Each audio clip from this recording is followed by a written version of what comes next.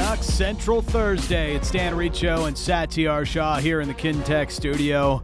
It's Bobby Lou Day as they get set to honor the great Canucks netminder tonight at Rogers Arena ahead of the Canucks and Florida Panthers. Canucks looking to make it 4 in a row. We'll get to all of that. Ed Jovanovski is going to join us in the second hour of the program. We'll dive into the matchup once the pregame begins. We're here in the Kintech studio. It is Canucks Central. Dan Riccio and CCR Shaw, and as is becoming a little bit of a Thursday ritual, we're going to do a roundtable here with our friend Bick Nazar. You hear him on the People's Show, and you also hear him on the Canucks Central postgame show. So this is where Bick gets to rile up sad about Connor Garland again. Wait, before we get to that. Wait, do I do that or do you do that? Is it a round table if we don't sit in a circle? We sit in a half moon. So Half it's moon? like, As far as how people are listening to us, it sounds round. Okay. How about that? Fine. it sounds round. Just wanted to clear up a detail, that's all. Okay, fair enough. Kintech Footwear and Orthotics, Canada's favorite orthotics provider, supported by over 2,500 five-star Google reviews. Find your perfect fit at kintech.net. Yes, we are in the Kintech studio, and to kick off this roundtable is we go through a couple of big things going on with the Vancouver Canucks. I mean, we've heard a ton from Jim Rutherford the last couple of days, and I know our interview yesterday with Jim, couple of the big topics were surrounding Elias Pettersson and JT Miller and how they look back on the decision to re-sign Miller instead of you-know-who. And I feel like the most interesting part of it was maybe with the Pettersson situation and how there was an admittance of, we're here, we're ready, doors open, checkbook's open. When Elias Pettersson's ready, we'll get it done. It's like when you go to dinner with your significant other and you're looking at the menu and you're like, whatever you're comfortable with, I'm comfortable with. By the way, don't get the second cheapest bottle of wine. You know from experience? Yeah, okay, we all do. Have you not seen that clip? What comedian is it? Todd Barry. No, I've not He's talking seen about it. I read this article that the most marked up bottle of wine at restaurants is the second cheapest. Oh, really? Because it's like a guy thinks he's on a date and he's like, oh, I won't get the cheapest one because that'll be a bad Right. look. Get the second cheapest. Get the second cheapest and gets destroyed on the markup. So get the third cheapest. It makes sense. I don't want to be the guy that gets the cheapest Yeah. bottle, so I'll just Yeah, get get the the one that's s- just a step above. So who do they target? That guy. So you get the cheapest bottle then? No, get the third cheapest. Cheapest, okay. Yeah. It's I guess it's just a maybe you don't hear it often, but an honesty from the president of just, look, we know who holds all the cards here. Wait, we don't hear it often from Jim Rutherford? I mean, we know we hear more so around the league. Sure. Yes. But with Jim Rutherford, he does have penchants for being overtly honest. And in this case, sort of saying, yeah, like, we want to sign him, and it's really up to him to when we get this done. Yeah, doesn't that not feel like the general sentiment that we've gotten for, 9 months now? Yeah. Going on of, and even the non-update of the meeting, the great Right. meeting that took place where I'm sure they resolved so much. My office is open. All these things, like even the summer, it just feels like until you get an idea of what Elias Pettersson wants Yeah. as far as term, like it's hard to negotiate with someone who's not ready to negotiate. Well, and I think what you mentioned is key here, and people are, I wouldn't say anybody really is caught up in, does he actually want to stay here? I think everybody kind of feels like he does. I think the holdup is, what does he want to commit to? Right. Like, does he view this as, okay, let me do 3 or 4 years, or with how it's going, do you entertain something longer? Now, it depends also on what your outlook is. Is he looking to cash in now and then cash in bigger when the cap goes up? We don't know what his motivations are. Yeah. But if his motivations aren't fully clear, is that the biggest thing? So is the question more about, is he deciding on his term, or is he deciding he wants to be here at all? Yeah, and I feel like it is more the former than the latter, as you put it. It does, especially with the way things are going, it's hard to imagine the player isn't keen on seeing this out a little bit longer. And that's part and parcel with the success of where this is headed, how you feel like you're in the right direction, how you're building an identity as a team that can win in the here and now. And it's something you can build over the next couple of years. But it's not the end of the world if the Canucks don't get an 8-year contract with Elias Pettersson here. If he wants 4, as Jim Rutherford said yesterday, whatever term he's comfortable with, we're comfortable with. If it makes the job harder, it makes the job harder. But you know what's going to be significantly harder? Figuring out how to win a cup without Elias Pettersson. Yeah. Well, especially when he's said at his best he could be a top 5 player. That's a statement. That's a statement. And he's not wrong. Like, and at his best, he could be in that group.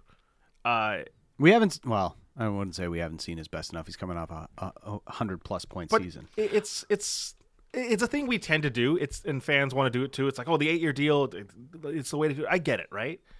But I feel like we try too hard to make the job easy for GMs. And look, you want to make it as easy as possible. I get it. But like, there's other ways to do it. If Elias Pettersson signs a 4-year deal, okay, work that problem now. I don't want to live in this world. It's like, oh, they didn't sign him to an 8-year deal. It's a terrible idea.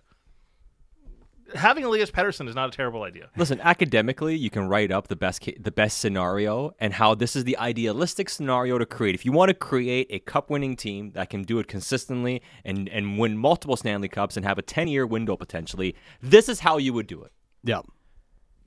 But if that's idealistic. If that reality doesn't exist, who cares? That's the thing. That reality doesn't often exist. Does it exist on a smaller scale? I think it does. And the reality is, life is hard. Honestly, like that's the reality. Life is hard, and things are going to change for you. But nonetheless, if you have one of the best players in the world signed up already, even if it is 3 to 4 years, like whatever, you figure it out in 3 to 4 years. Like, it's not that big of a deal, I don't think. The other part of it was how not having it done can affect their future business, and it would be a lot easier, again, if that's done and then you know what exactly you are working around. Now, it's not something that they are completely losing sleep over just yet, but maybe if it's not done 6 months from now, then you start to a little bit more.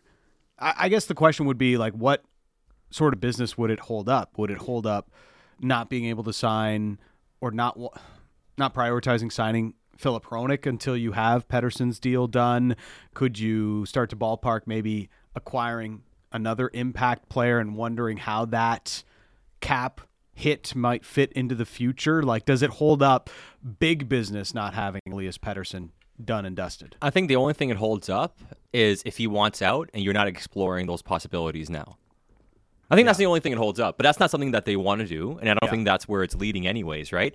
Anything else, just as we were having the discussion, would the Canucks like to get Pettersson signed to an 8-year deal? Yes.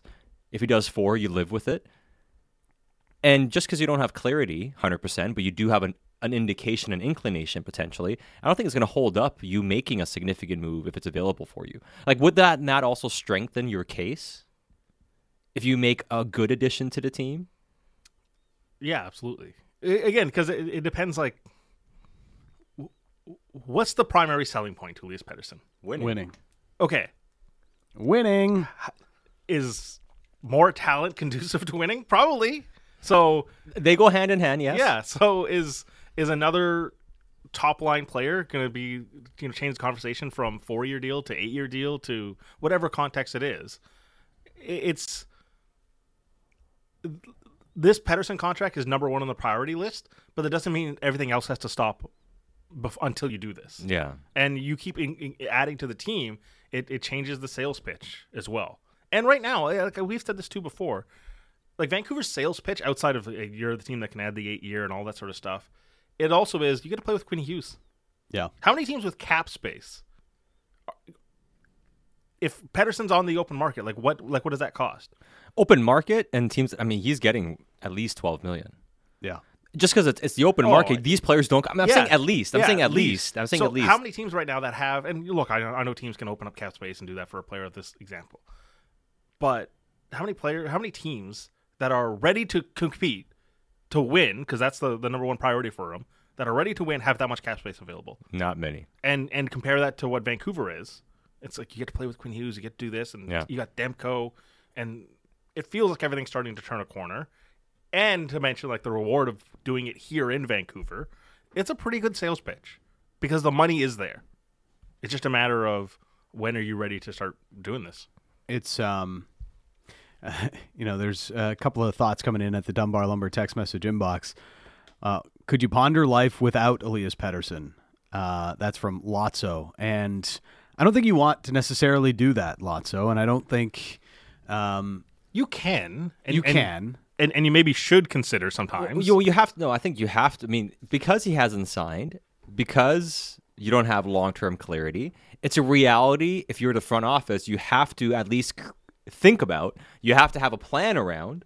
What's Worst your case plan? scenarios. You have to have a plan of action. Like if that happens, what's your plan of action? You have to have one. So you have to consider. You have to live in a world where, hey, what do we do if that happens? You have to plan for the Matthew Tkachuk situation where he says at the end of the year, as going into his final year, I'm not going to sign a long-term extension here. So it's either I play out my final year and I go to UFA, or you trade me. And suddenly, like, go look at Calgary's actions through that 2-month span. Yeah. Did it feel like the plan of action was there? Because a lot of it felt emotional at the time. Like, would they like a do-over on the Huberdeau deal? Yeah. Yeah, you can't jump into something like that. That to me was like immediate reaction to out goes Gaudreau, out goes Tkachuk, and it's like, oh, we just got to do something. And just here's $10.6 million, which feels like a terrible decision. They could have made the trade and not rush to re-sign Huberdeau. I think maybe more so that was maybe part of the issue, but yeah, but their priority was getting ready-made players that are stars. Yes. So they're like, wait, we can get Uyghur and we can get Huberdeau and we can just sign them up, and hey, we can just continue this with 2 other stars coming in, right? Like, that was their idea. I can't imagine the Canucks' idea would be much different. So considering the history of this franchise. Well, history of the franchise, yes. The actions of the front office, however. Right. So when they traded Bo Horvat, you got the assets, and then you went and acquired something else, right? You didn't necessarily have to acquire that from the team that wanted Elias Pettersson. I think the best thing you can do in a situation like that, and again, this is an if, like we're talking about, like, you know, what's your plan of action? What is your plan of action, right? Like, you don't want to do this, but if you had to, how would you kind of explore it? And to me, it would be get the deal with the most futures assets and good assets as possible, and then use those assets to go and acquire what you're looking for elsewhere if you can't find that from one team. I want a motherload of picks and prospects. That's what I want. Give me as many picks and prospects as I can get. Now, because he's in the final year, it might be somewhat limited, but I'm still taking 2 firsts and a prospect way over, you know, trading for a Mackenzie Weegar or Huberdeau. Like, I'd rather do that and then use those picks to go and get something else. Didn't mean to explore this. Yes. No, we really went far down the road here. I hope there's some magic beans at the end of it. Yeah. Are we the broken ones? No, we might. Now, again, this is more about like, hey, break in case of emergency, break glassing in a case of emergency. What do? Do you just stand there and, you know, let him walk in free agency? Like, you're not going to be paralyzed. You have to do something. Now, again, I don't think that's where it's going to go. Yeah. But to answer the question, you have to entertain a life. You have to have a lot of different, doors that may happen. You have to understand where the different pathways are and how you would be able to execute each pathway. Make no mistake, the priorities of this team are filling out their current team needs. You know, they're on a 3-game win streak. They're pretty comfortably in a playoff spot as we get through the first third of the season. And that was another big part of the discussion with Jim Rutherford. It's, okay, here's what we have. Now we're trying to figure out what's the best way to make us go from a pretty good team to a great team. And what's that piece? Is it a defenseman? Is it a top 6 forward? Do they necessarily think of it in the same way that we do by labeling it as a top 6 forward or a top 4 defenseman? Or are they thinking of it as, here's a player that can fit with us, and we know that he can fit with us, and maybe can play a bigger role than he's currently in? Those are all the types of scenarios I think I could see playing out with the Vancouver Canucks. Should it not be an impact forward?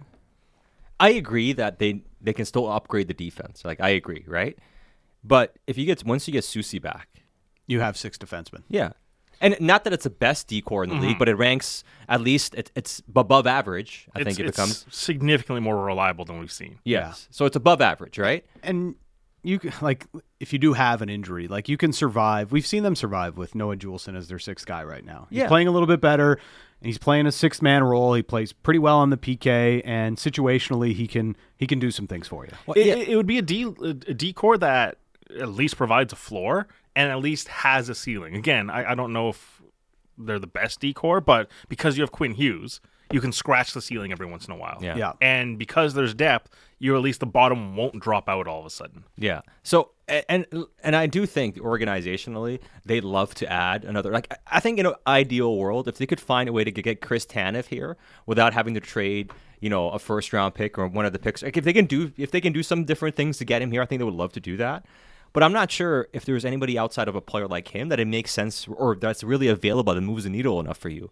But if you get another forward, like a guy who can actually move the needle up front.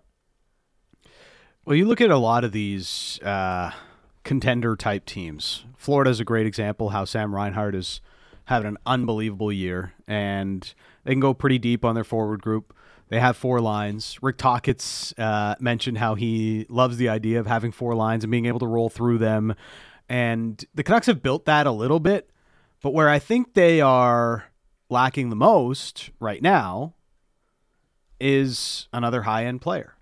And you get a high-end player, you push Ilya Mikheyev down the lineup, or Sam Lafferty can move back down the lineup. Whatever that machination might end up being, but that to me is where you stand to most upgrade this roster rather than trying to find another Filip Hronek type piece, because like those guys they come available so very rarely, as we've seen in the National Hockey League. I'm going to use a Tocchettism, biting the elephant one bite at a time. Yeah. You think of some of the acquisitions they made with the Sam Lafferty and Suter. They're nibbles, right? They're very nice, but it's the small bite. They got to take a big bite. They got to take a big bite into this roster building elephant and saying, okay, now we can go get another top line player. We had this discussion last week of like production doesn't influence the merit of your status. And like I know Brock Besser's leading the league in goals, guys. I'm well aware. I still don't look at him as like the top line talent. He's outproducing Matt Tkachuk right now. But if you put it in a vacuum and saying, who do you want? Like who do you believe is a top line player? It's Matt Tkachuk. Yeah, it's the Pasternak of the world, the Rantanens of the world. So your production doesn't influence your merit. That's what I'm looking for. Is there another guy, or you shop with the more of the another Brock Besser type? Yeah, or can you like? I think it's very clear the type of player they like. Like they signed Mikheyev. Now Kuzmenko was different, and he's but again, like what type of player is he at his best? He's a dynamic. He can drive play. He did it positively last year, but he's going to create scoring chances. He's going to score. Like he's a dynamic scoring threat. And of course, those players are hard to find, and they're seldom available in trade too. Yes. Like the ones that click. And you got a free look at this guy. Exactly. So you got him in, right? But look at Mikheyev. Look at Lafferty, who they traded for, and also look at the guy they were interested in but never got the free agency this past summer was Ivan Barbashev. Mm-hmm. It's that type of big, rugged, forward that's strong, can score a little bit, but can play a solid overall game. But you add a player like that who can give you 20 goals, play in the postseason, be hard to play against, drive play, like a better Mikheyev slightly. You get a better Mikheyev.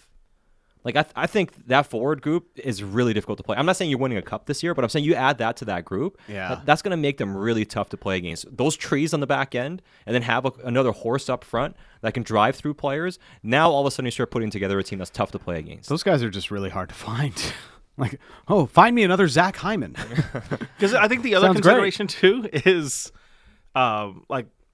you hope at some point, like Karamaki comes into the roster, right? You're hoping like he fills that kind of Kuzmenko-ish type of role. Sure. But okay, whether that's 2 years, 3 years, where he's like solidified himself in the top 6, he's not the overwhelming biggest guy.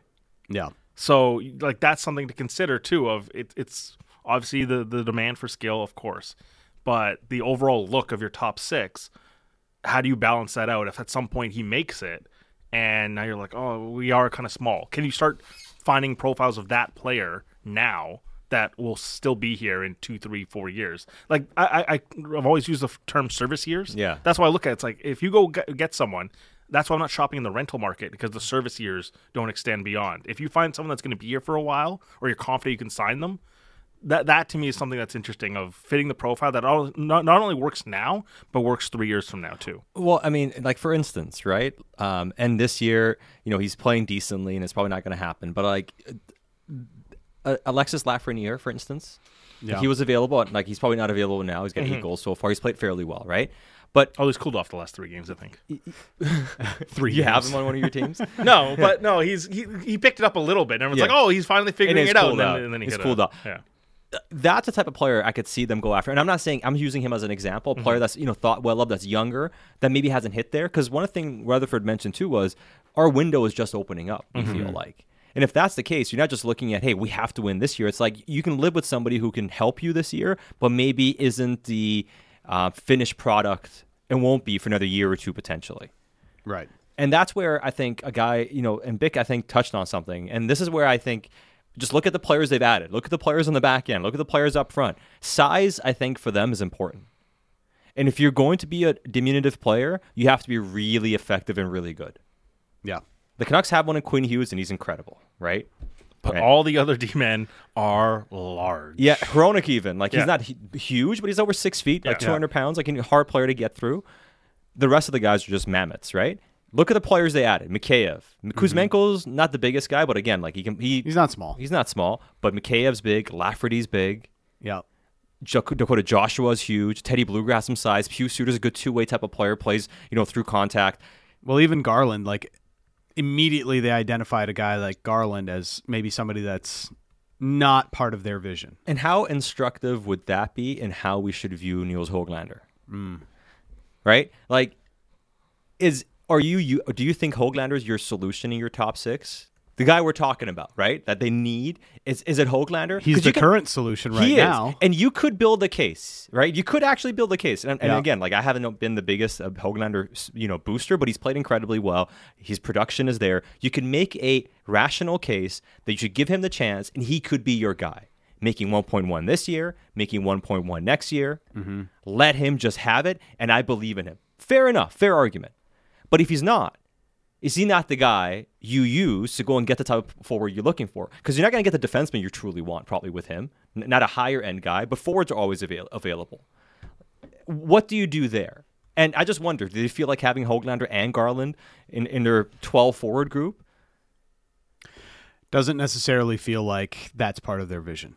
But if Höglander continues to play like this, maybe he does really continue to carve out a role. Whether it's in the top six or further down the lineup, that remains to be seen. Maybe it's not in a top six role, but there's still a lot to like about what Nils Höglander's done. And as far as looking for current solutions, that's kind of been the story of the season, right? Okay, This isn't working. Let's put Sam Lafferty there. Connor Garland's not working in the top six. Let's let him drive the third line and see how that works. So I can see how all of that really plays into it, but right now they've won 3 in a row, and they've got back to playing to their team identity. And when they play like they did against Tampa or even against Carolina, they feel like a team that's, for so many years we talked about the hard to play against moniker and how they were never actually that as much as they tried to be. When they play to their team identity, they really do start to feel like a team that is hard to play against. Yes and no. Okay. Because we're judging it on December hockey. Right. When the tempo really picks up, come April and May, should they be playing that far, I think it'll be a little bit different. Now, they can survive in that environment, but I think there's going to be a tougher version of this team that emerges a year from now, 2 years from now, because they'll add more speed, they'll add more size, and suddenly more familiarity with Rick Tocchet, we'll say, wow, we'll look back on this stretch and say, well, they probably weren't really as tough as they should be. Because come playoff time, if they were truly, truly tough to play against, right, I think we would say, hey, there's a third round potential here. But I don't think anyone's saying that yet. Well, and again, that to me, if you're adding Carson Soucy to the back end, I don't think the back end can get much tougher to play against from a size, combination standpoint. I mean, the only guy we talk about right now is maybe Myers. Can you upgrade on him? But you're not getting a bigger player than Myers if you're trading him, for instance, right? So the back end, I don't think can get harder in terms of size and physicality than what you have when their top six is, ready to go. Up front, though, somebody's asking us, what about Podkolzin? Have you guys given up on him? I have not. No, not but at all. For next year, it's more about probably playing your third line, playing your fourth line. He's got some size. He can play that role. And maybe in a couple of years, to me, I don't want to consider him for the top six yet. Just let him grow. Let him determine what he is first. They view him as almost Höglander of last year. Yeah. Where it's just spend the rest of the year in the AHL and we'll go from there. But you add him to your bottom six next year, for instance, right? Right. If he can do that, he's a big player. You still need to add a few more guys up front, I think, to really, truly be that hard team to play against. There's not a ton of those options around, really. Can I read this text? Okay. because I had a friend of mine say something very similar to me. Mm-hmm. This text unsigned. The hypothetical show. It's one after another with you guys. And I had a friend mention and be like, hey, you guys talk about contracts a lot and trades a lot. And the way I express this is look at like the 2026 cap, okay? Mm-hmm. How many contracts has this regime given out that still exist in 2026? It's JT Miller, Ilya Mikheyev, Carson Soucy. Yeah. That's it. Yeah, nobody else is signed. That's it. So when you're talking about like, oh, we want to be a contender year after year after year, you know what you need? You need stability in your organization that you can look at and say, well, all these slots are taken up and we're going to be here year after year after year because the players are here year after year after year. The environment that's been created by this regime, I'm not saying it's bad, it's just part of their process. They have so many unsigned D-men for next year. We sit here and talk the Elias Pettersson contract because it's restricted free agent at the end of this year. Brock Besser's a year away. Kuzmenko. A lot of these conversations are very important right now because these players aren't signed beyond 2026 of the guys that they have committed to. Nils Oman as well, right? It's like it's not a large number. So I get it's like, oh, there's a game tonight and Luongo's getting retired. You guys have to talk about that. If you want to call us the hypothetical show, sure. It's also the environment that's been created by this regime. Well, yeah, and I will say this, for all that talk, I mean, the engagement on any of that type of discussion is far greater than, But even beside that, it's just like, it's actually important to talk about it right now. I understand, but it's like there's actually of interest. Yeah. And besides, I mean, we have a 3-hour show today. We have a 1-hour pregame. We have Jovo coming up later where we're going to, dive into a number of other kind of topics about the team, Thatcher Demko specifically and Luongo.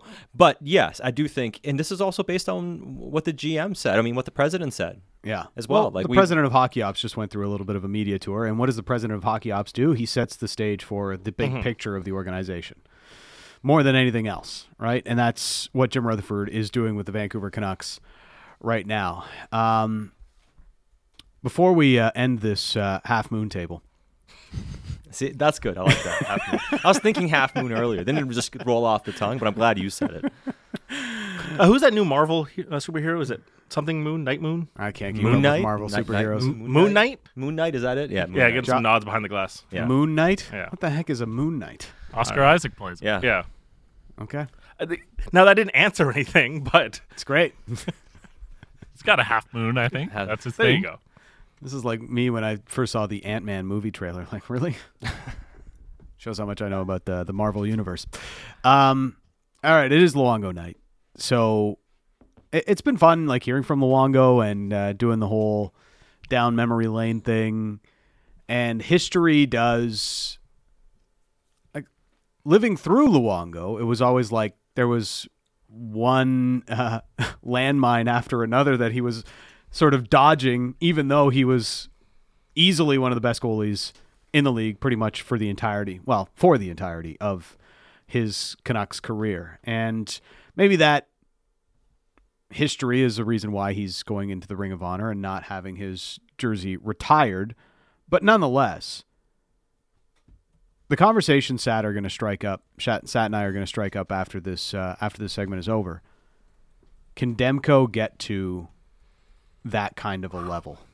Man, you guys are out for blood with these topics. Well, I know, and I think it's the question, and I think it's an interesting question, honestly, because he's the odds-on favorite for the Vezina right now. He is, and if he wins a Vezina trophy, he'll do something that no Canucks netminder has ever done before. Mm-hmm. And if he ultimately wins a Stanley Cup, he'll do the one thing that nobody's done before, right? So I think those are the two things. Yeah, and if he has a Vezina season.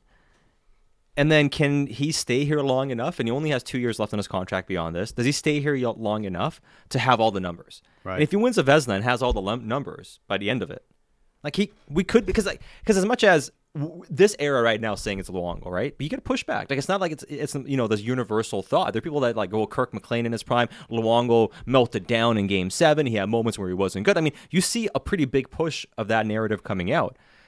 So I think the window's it's slightly open. It comes down to winning. Slightly ajar. I think it's slightly ajar. I think it's slightly ajar. And it's not about who has a better career. It's about as a Canuck. Yeah. Yes. And I think we oftentimes get caught up in look at this guy's career. And it's like, Demko's not going to have the career of Luongo. That's not going to happen. But as a Canuck, could he accomplish more? Well, no goalie in today's NHL is going to hit 1,000 games again. Yeah, my initial reaction was like, oh man, that's bold because I just think of the individual talent level. And it's not to say Demko's not amazing. It's just they're both freaks. And I think Luongo might be the freak of the freaks. Yes, right. He might be the last true workhorse style goalie.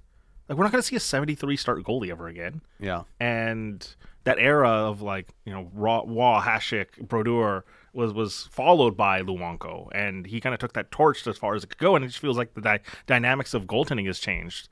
But Demko's second round pick, not like Luongo. I struggle with that. I struggle a great deal with that because the peak talent wise in Vancouver, I don't know if it will be matched, but the accolade certainly could be surpassed. Luongo saved the Canucks from the goalie graveyard that it was. Mm-hmm. Right? Because it was a total wasteland after Kirk McLean pretty much wrapped up his career. There was a running Spikes, joke. Yeah, it was a reason. It was really one of the main reasons why the West Coast Express team failed. And they all know it. Brian Burke has said it 1,000 times now. We didn't win because we didn't have a goalie. Tough to look back on it that way, but there will be a lot of great memories tonight with Roberto Luongo. Bick, we appreciate the time as always. Fun stuff. You'll hear him on the postgame show tonight after the Canucks and Florida Panthers wrap up. It's been the Canucks Central Half Moon on Sportsnet 650.